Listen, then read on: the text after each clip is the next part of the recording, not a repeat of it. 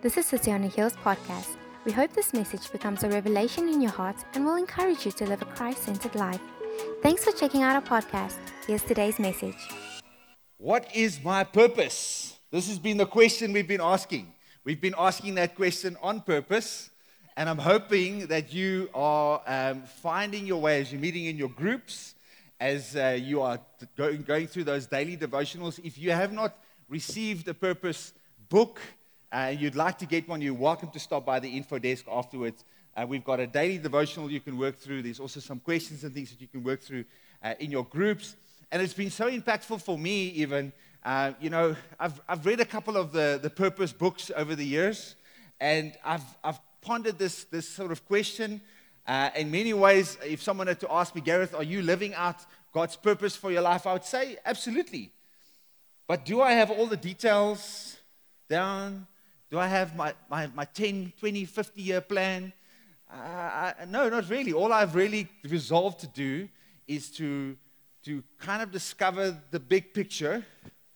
And as I give myself faithfully to some of the big picture realities that God's revealed, I've been experiencing some of those details. And I've had some detours. Anybody experience some detours in your life? And sometimes you get to the dead end and you wonder, how on earth did I get here? And then you realize, actually, no, I've got to make some adjustments. I've got to make some course adjustments, which is what we'll be doing.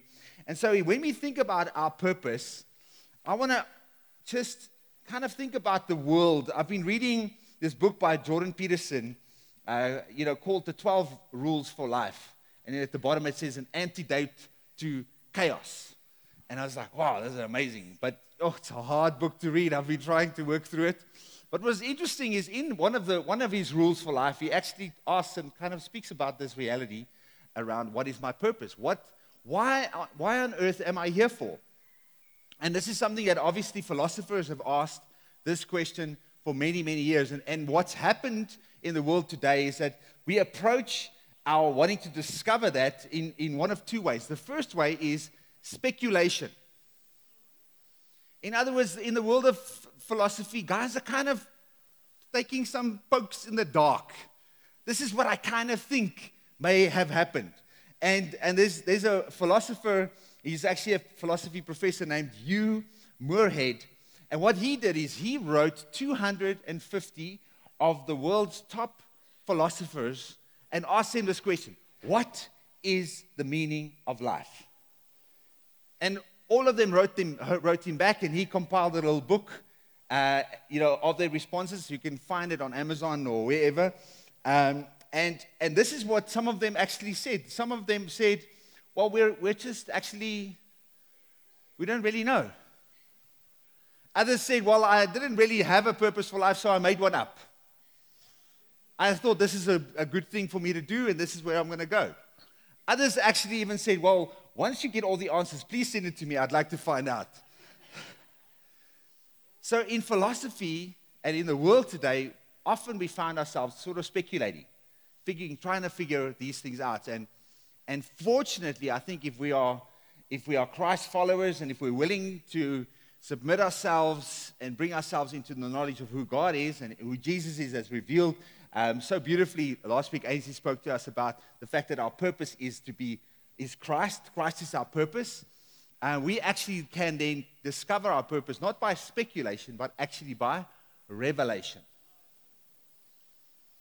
Which means I'm willing to put myself in a position where I say, Lord, please reveal to me what is your purpose. I'm not going to try and take some shots in the dark, but actually I'm going to bring myself into a place where I say, Lord, you can reveal to me not only what's the general will of your life, of yours for my life, but actually, Lord, what is some of those specific things that you have revealed? We've had so many prophetic words, and there's just been a sense this morning that God wants us to discover that. He wants us to know Him. He wants us to come and be like Him, which is what my title is of today's message. We've got 5 purposes we're working through in this series. The first one is my purpose is Christ.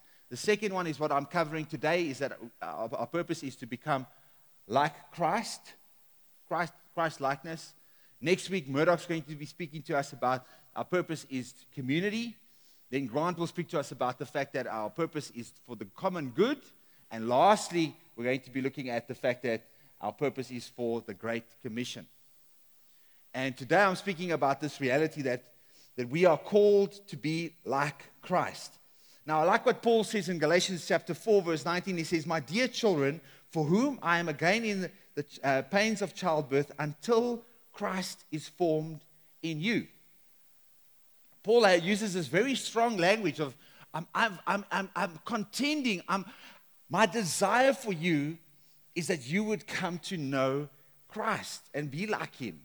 Because Christ needs to be formed in you. As Ainsley said, we don't just come to experience and see who Jesus is, but actually, as we see who he is and he reveals to us who he is, we begin to say, Lord, what can I remove? What can I put on in order to become more like you? And that is what we'll be looking at today. So we're going to be asking 3 questions today. Why do we need to change? What does it mean to be more like Jesus?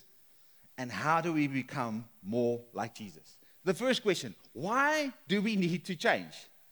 You know, it's interesting for me to see in this world today, all of us would like some change. You know, I mean, even our political parties, they use vote for change. You know, it's in your hands. You know, we're always contending for something different. But I don't know about you, but I find it very difficult to change. I don't want to change. As much as I want to, and I think it's a good thing, I just don't. And I think the first thing you and I need to understand is that we do need to change. Our base reality, our sinful nature, the way that we approach life, the way we see life, constantly has to be made. We have to make adjustments based on what Christ has revealed. Not what we think we should be doing, but based on what we know we should be doing. And I'll be touching on just how we'll be able to do that and what are some of the practical things that we could do. Philippians 2, and this is going to be our key passage we're going to be looking at in Philippians chapter 2. We're going to be reading from verse 14 to 15. It says, "Do everything without grumbling or arguing." Sure. Gareth, now you're talking about purpose here. Now you're talking about the things that keep me from my purpose. I grumble and I argue. I grumble against the world around me, and I argue with those who say I should be different. I just had a moment like that this morning with my wife. She's pointing out some things that I'm like, she's like, I'm not arguing with you. I'm just pointing out some adjustments, perhaps, that will be good for you. Nobody else experiences that. Because you see, my wife, Ainsley, I married her just the way she is. She married the potential of what I could become. So she's contending for the purpose of God in my life. Nee. So Paul writes, he says, "Do everything without grumbling or arguing, so that you may become blameless and pure, children of God without fault in a warped and crooked generation." That's a very strong word, warped and crooked generation. What was interesting for me to see, as I've been studying these sort of, especially philosophy, you know, even Jordan Peterson in his book talking about purpose, one of the first places people go to is, why is there evil in the world? Why is this place so messed up? And therefore my purpose is somehow to make it a better place. Heal the world. It's a different place. Nee. We live in a world that is depraved. It's bent towards destruction. And we take all of the good and the beautiful things that God has provided for us, whether that is resources, food, drink, and then those are actually just mere morsels that are corrupted and have gone full of worms, because we turn those things that are good into something that's bad. We take sex that was meant for a loving marital relationship, and we cheapen it and we destroy it into pornography and illicitness. We take leadership, something that God created and ordained, and we turn it into tyranny, and dictatorship. I'm going to rule over, I'm going to lord it over you. We take the good that God gives and we turn it continuously for the bad. And so we need to realize that even though we are depraved, theologians talk about that all the time. You know, I love what Martin Luther said.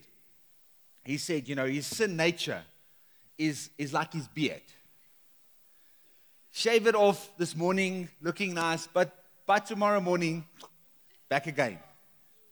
The ladies wouldn't know what we're talking about. It's a big, tedious thing. It's a tedious reality.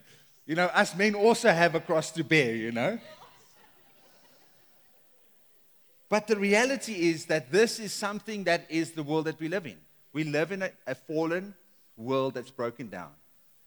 And unless you and I are willing to accept it, but not just say, well, okay, that's just our lot in life, but actually saying, no, I'm not going to stand for it. As Paul says to us in that Philippians passage, he says, do everything without grumbling or arguing. This is what the world does. But so that you may become blameless and pure. He wants us to become blameless and pure, as Christ is. Philippians 2, verse 15 to 16 says, then you will shine among them like stars in the sky as you hold firmly to the word of life. That's when we walk in the opposite. The world says it's depraved. The world says I'm going to take hold of what I want. I'm going to live for myself. I'm going to argue. I'm going to cheat. I'm going to steal. No, actually, when God says we want to become like Christ, when we choose to change, then actually our lives begin to look different. And you and I might not, in our Christian walk and in our lives, may not become world famous Instagram influencers. We might not ever, nobody might ever know your name. But the reality is that when we live under the revelation of what Christ has revealed and who He is, and we choose to become pure and blameless, people look at our lives and go, that person seems to have some things together. The world around them, they're experiencing the same storms, but we're in a different boat here. My boat is sinking and leaking, and they seem to be sailing all right. And today, I believe God wants you and I to experience and acknowledge, first of all, that we are in a depraved world, but God wants us to shine like stars in the midst of a crooked generation. So that's why we need to change. We need to we need to live differently if we're going to live a life of purpose. And we need to be willing to do that. The second question we would ask is, what does it mean to be more like Jesus? And this is a question that sort of boggles my mind at times. Because I would say to someone, you know, it's good for you to become more like Jesus. And then they're like, but, you know, if I look at Jesus, not a very impressive person. You know, yes, miracles, but I mean, he was betrayed. Everybody, all his friends deserted him. Doesn't seem like he's really accomplished much. But Paul, once again, in Philippians 2, but reading from verse 5, he says, in relationships with one another, have the same attitude of Christ, which Christ Jesus had, who being in the very nature God, did not consider equality with God something to be used for his own advantage, not walking according to this world, but now, rather he made himself nothing, by taking the very nature of a servant, being made in human likeness, and being found in appearance as a human being, he humbled himself by becoming obedient to death, even death on a cross. And so, friends, when we become like Jesus, we then basically say, what did Jesus do? How did he live? Because if Jesus is the King of all the universe, he's part of the Trinity, the Father, Son, and the Holy Spirit. He chooses to say, I'm going to take on the limitations of human flesh with all of its temptations, enter into a world which is devoid of God, does not want to honor God in any way. I'm going to step into that so that I can model to every human being that would come after me, to say, this is the type of life that you can live. This is a life of purpose. Because Jesus yielded himself in obedience to God's will and plan, not his own. He wasn't looking to exalt himself. He didn't arrive as like, I'm the Savior of the world. He did say he was the Savior of the world, but the way he went about it was saying, I'm willing to serve. I'm willing to humble myself. And that's really the two ways that you and I become like him, this is how we can imitate him. The first one is in humility, is to be more humble. But now, Gareth, now you're talking, I thought you were talking to me about my purpose, man. I thought you were going to tell me how I was going to get ahead in life. When I live like that, it means people step on you. It means that I'm at the back of the queue. It means I'm second best, not first. But I've only been on planet Earth for a little while. And what I've noticed is, even though we might not at some point get to the top of the pile, the people that I look to, that I respect, that I want to imitate, those who I want to honor, and that have had the greatest impact in terms of significance in this life, have always been the people that have said, I'm not going to be served, I'm going to serve. I'm going to express the gifts and the talents, the resources I have, not look for how I can build my pile up as high as I can, but actually looking for opportunities to help others. Because as we elevate others, we ourselves are elevated. Because that's what happened with Jesus. He chooses to come to humble himself, but then it says that he was then exalted. God says in verse 9 to 11 of chapter 2, he says, therefore God exalted him to the highest place and gave him the name above every name, that at the name of Jesus every knee should bow in heaven and on earth and under the earth, and every tongue acknowledge that Jesus Christ is Lord. Because Jesus humbled himself, but he also then became the servant of everyone. And for you and I, if we want to experience and express God's true purpose for our lives, we need to be willing to express both those realities. Because I believe that's a life of significance, not necessarily a life of success. And every person I've come, especially as we get older in life, we begin to ask ourselves that question. What is this all for? What am I leaving behind? What's the legacy? If I'm raising my children, if I'm building my business, what is going to last beyond this life? And that's really where true purpose is found and is expressed.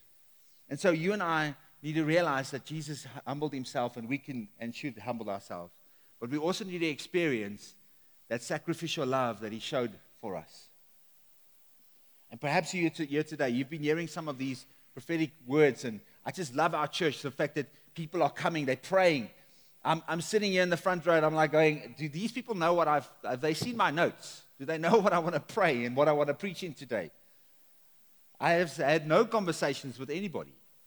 And God is just weaving together, saying, I want you to know that I love you, and I bought you with a price, and all that I'm asking of you is to bow your knee, to yield yourself to me and allow me to express my love, my life in you and through you. So that's our second question. What does it mean to be more like Jesus? We humble ourselves and we walk in sacrificial love. But then the third question, how do we then become more like Jesus? Because it's one thing to say, oh, Gareth, cool, I'm going to humble myself, but what practically can I do in order to do that? Verse 12 to 13 actually gives us a clue. It says, continue to work out your salvation with fear and trembling, for it is God who works in you to will and to work in order to fulfill his good purpose. Here's the key, my friends. This is the key for us, that as we continue to work out our salvation, there are two elements or two aspects that begin to unfold. We see God is working and we are working. So I hate to maybe disappoint some of you that thought that just because you woke up this morning and you decided, Lord, I want to experience and express and discover my purpose, and I'm just going to be waiting along. When is it going to happen? I'm sorry, there's some work to be done. But God is at work, and you and I need to be at work. And it's very important for us to see that this element of God at work, there's a beautiful example of this or illustration that Steve Wimble, who put together this series, uses. So a few years ago, they adopted a young girl. She was 6 years old when she was brought into their home. And the very first night that she came into their home, and some of you here have experienced that and even have done this as you've taken people, someone that was orphaned and brought them into your family. That very first night, him and his wife and their 2 sons sat on the bed with their new little girl that's now becoming part of their family. And each of them, one at a time, expressed, saying, I want to welcome you into our family. I want you to be a part of our family. And all that the little girl had to do was say, yes, I want to be a part of your family too. Thank you. All she had to do was receive that reality. But you see, friends, there was a process that was taking place that this little girl had no knowledge of. Steve and Jackie Wimble were the ones that was involved in that. Months and even years of going to the Department of Social Development and Home Affairs and sorting all these things out, eventually being able to get to a place where the adoption process had been fulfilled. You see, their daughter, in one simple answer, yes, I want to be a part of the family, was adopted. But them as parents had to, behind the scenes, do a lot of work. Until one day they received a letter from Home Affairs or from the department saying, you are now legally the parents of this young girl. And from this day forward, you are her parents and she is your daughter. In the same way, friends, God comes to you and I in Jesus and he says, I want you to be a part of our family. Do you want to be a part of my family? And all that you and I have to do is say, yes, I want to be a part of. I want to be welcomed in. But then God is at work behind the scenes in areas that we don't even know about. In Jesus, sending his son to pay the price for us. And then not only just paying the price for our salvation, but actually working out his purposes for our lives. Involved in every intricate detail. And you and I become recipients of God's great purpose and love and grace. And that's really God's desire. If you're far from God today, I want you to understand that the invitation is open. God has done everything in his power that we would be able to become one with him. But there is an aspect of work that we do. Now, some of us, when you hear this reality of working out your faith and your salvation with fear and trembling, I've been tempted in my expression of faith to want to be like, well, yes, then what must I do? How many prayers must I pray? How many times must I fast? How much must I serve? What must I give? Where must I go in order to somehow continue to at least be a part of the family? I do sometimes feel like with my kids, I feel tempted to be like, if you don't start shaping up, Parents maybe think that, but God never thinks that. God wants you and I to understand that we've been accepted into his family. Nothing could ever remove us from that. But there is a role that we have to play. There's something that we can be a part of and that God wants us to express and experience. And so, when we think about this reality of working out our salvation for ourselves, we need to understand that it's not in our own strength. Romans chapter 8, verse 26, it says, in the same way, the Spirit helps us in our weakness. Because last time I checked, my friends, if I looked in the mirror, I'm like, yo, man, I just don't get it right. I need God's grace. I need God's Spirit.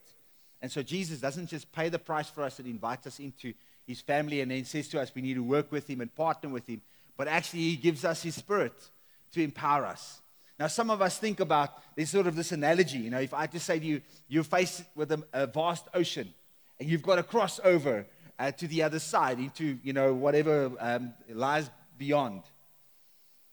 And some of us say, okay, well, I'm going to get in the rowboat. And I'm going to row your boat, not gently down the stream, like upstream, over the waves. In my own effort, I'm going to get to where I need to go to. And our temptation is often to think like that. And what we often believe even is that God helps those who help themselves. Moses 1 verse 5 or whatever it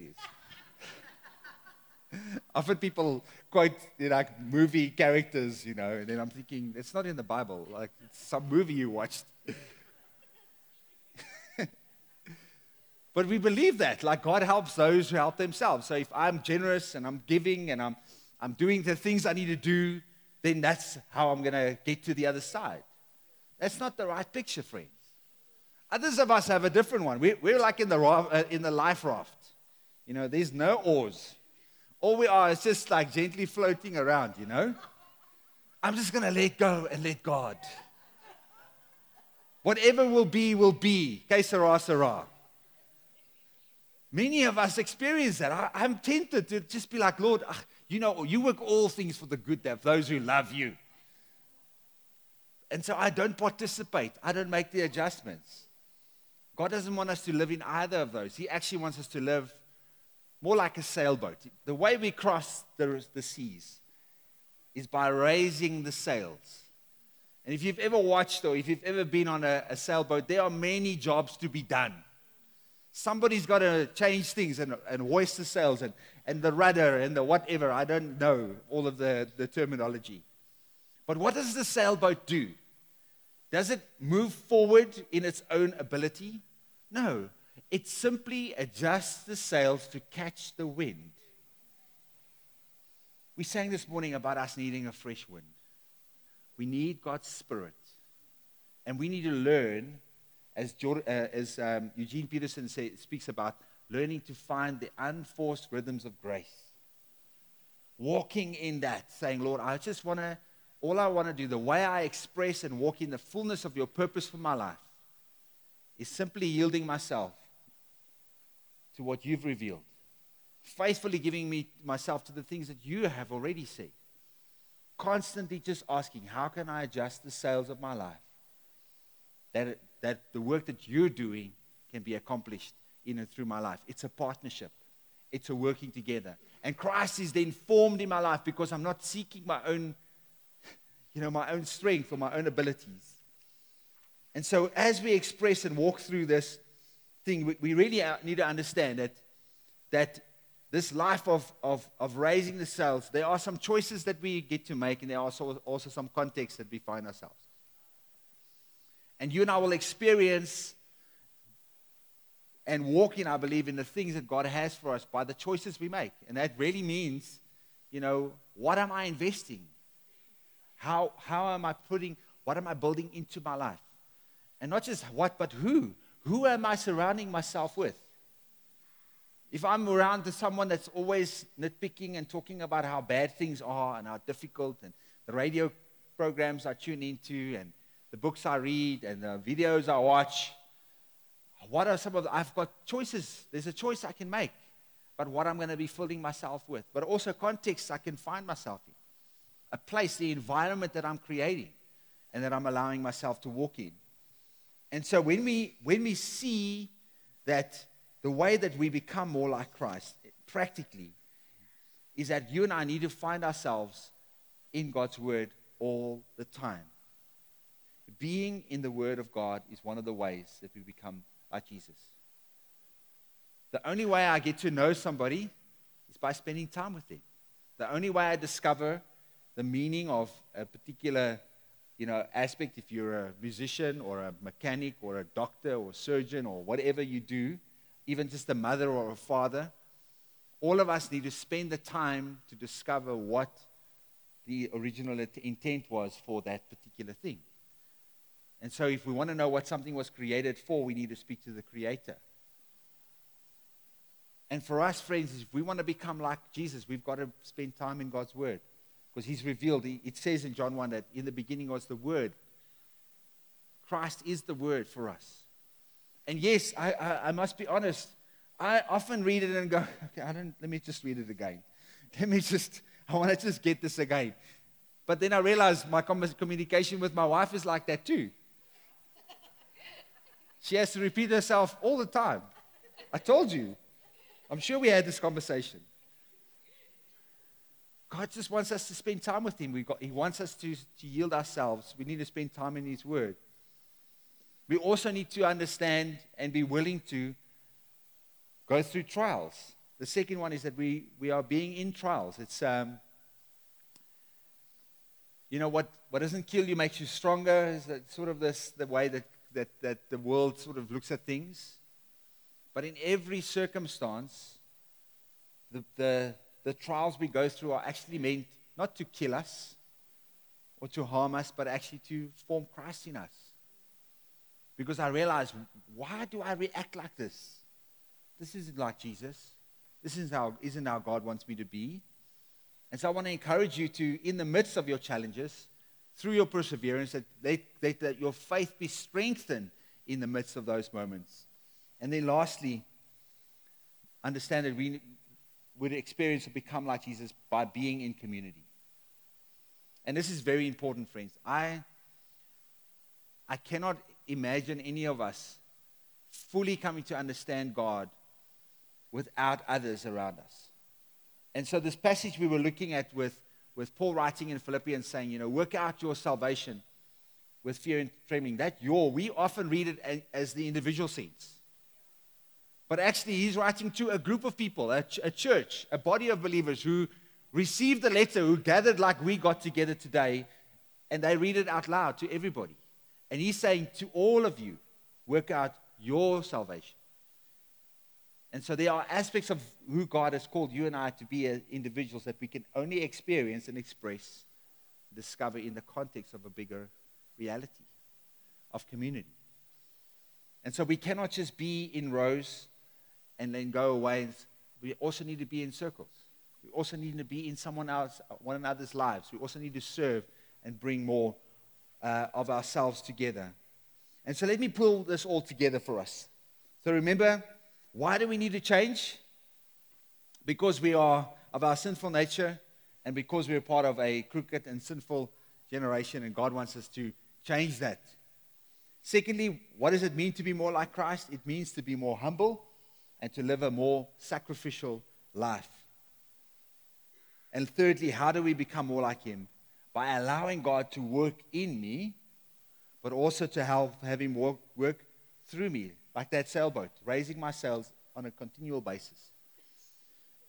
And today, I want to ask you, I want to implore you, I want to encourage you to allow your life not to look at your purpose solely through what you can accomplish or the legacy that you can leave behind, but simply saying, I want to live a life that honors God. And as I honor Him, as I pursue His purposes and plans for my life, ultimately, He is glorified, and I begin to see all that He has purposed for my life. The details begin to unfold more and more. And some of us here today, I'm sure you've not yielded yourself. You haven't started the journey. You're not out of the starting blocks just yet. You're still either in the rowboat or in the lifeboat. You're just trying to, whatever the waves go, hopefully I'll make it. But God wants you and I to change that, to work with Him. Thanks for joining us for today's message. Don't forget to check out our website or visit City on a Hill International on Instagram or Facebook for our updates, celebration times, or ways you can get involved. We are also streaming our message on Facebook Live, so make sure you join us or share the post. Thanks again for checking out our podcast. We'll see you soon.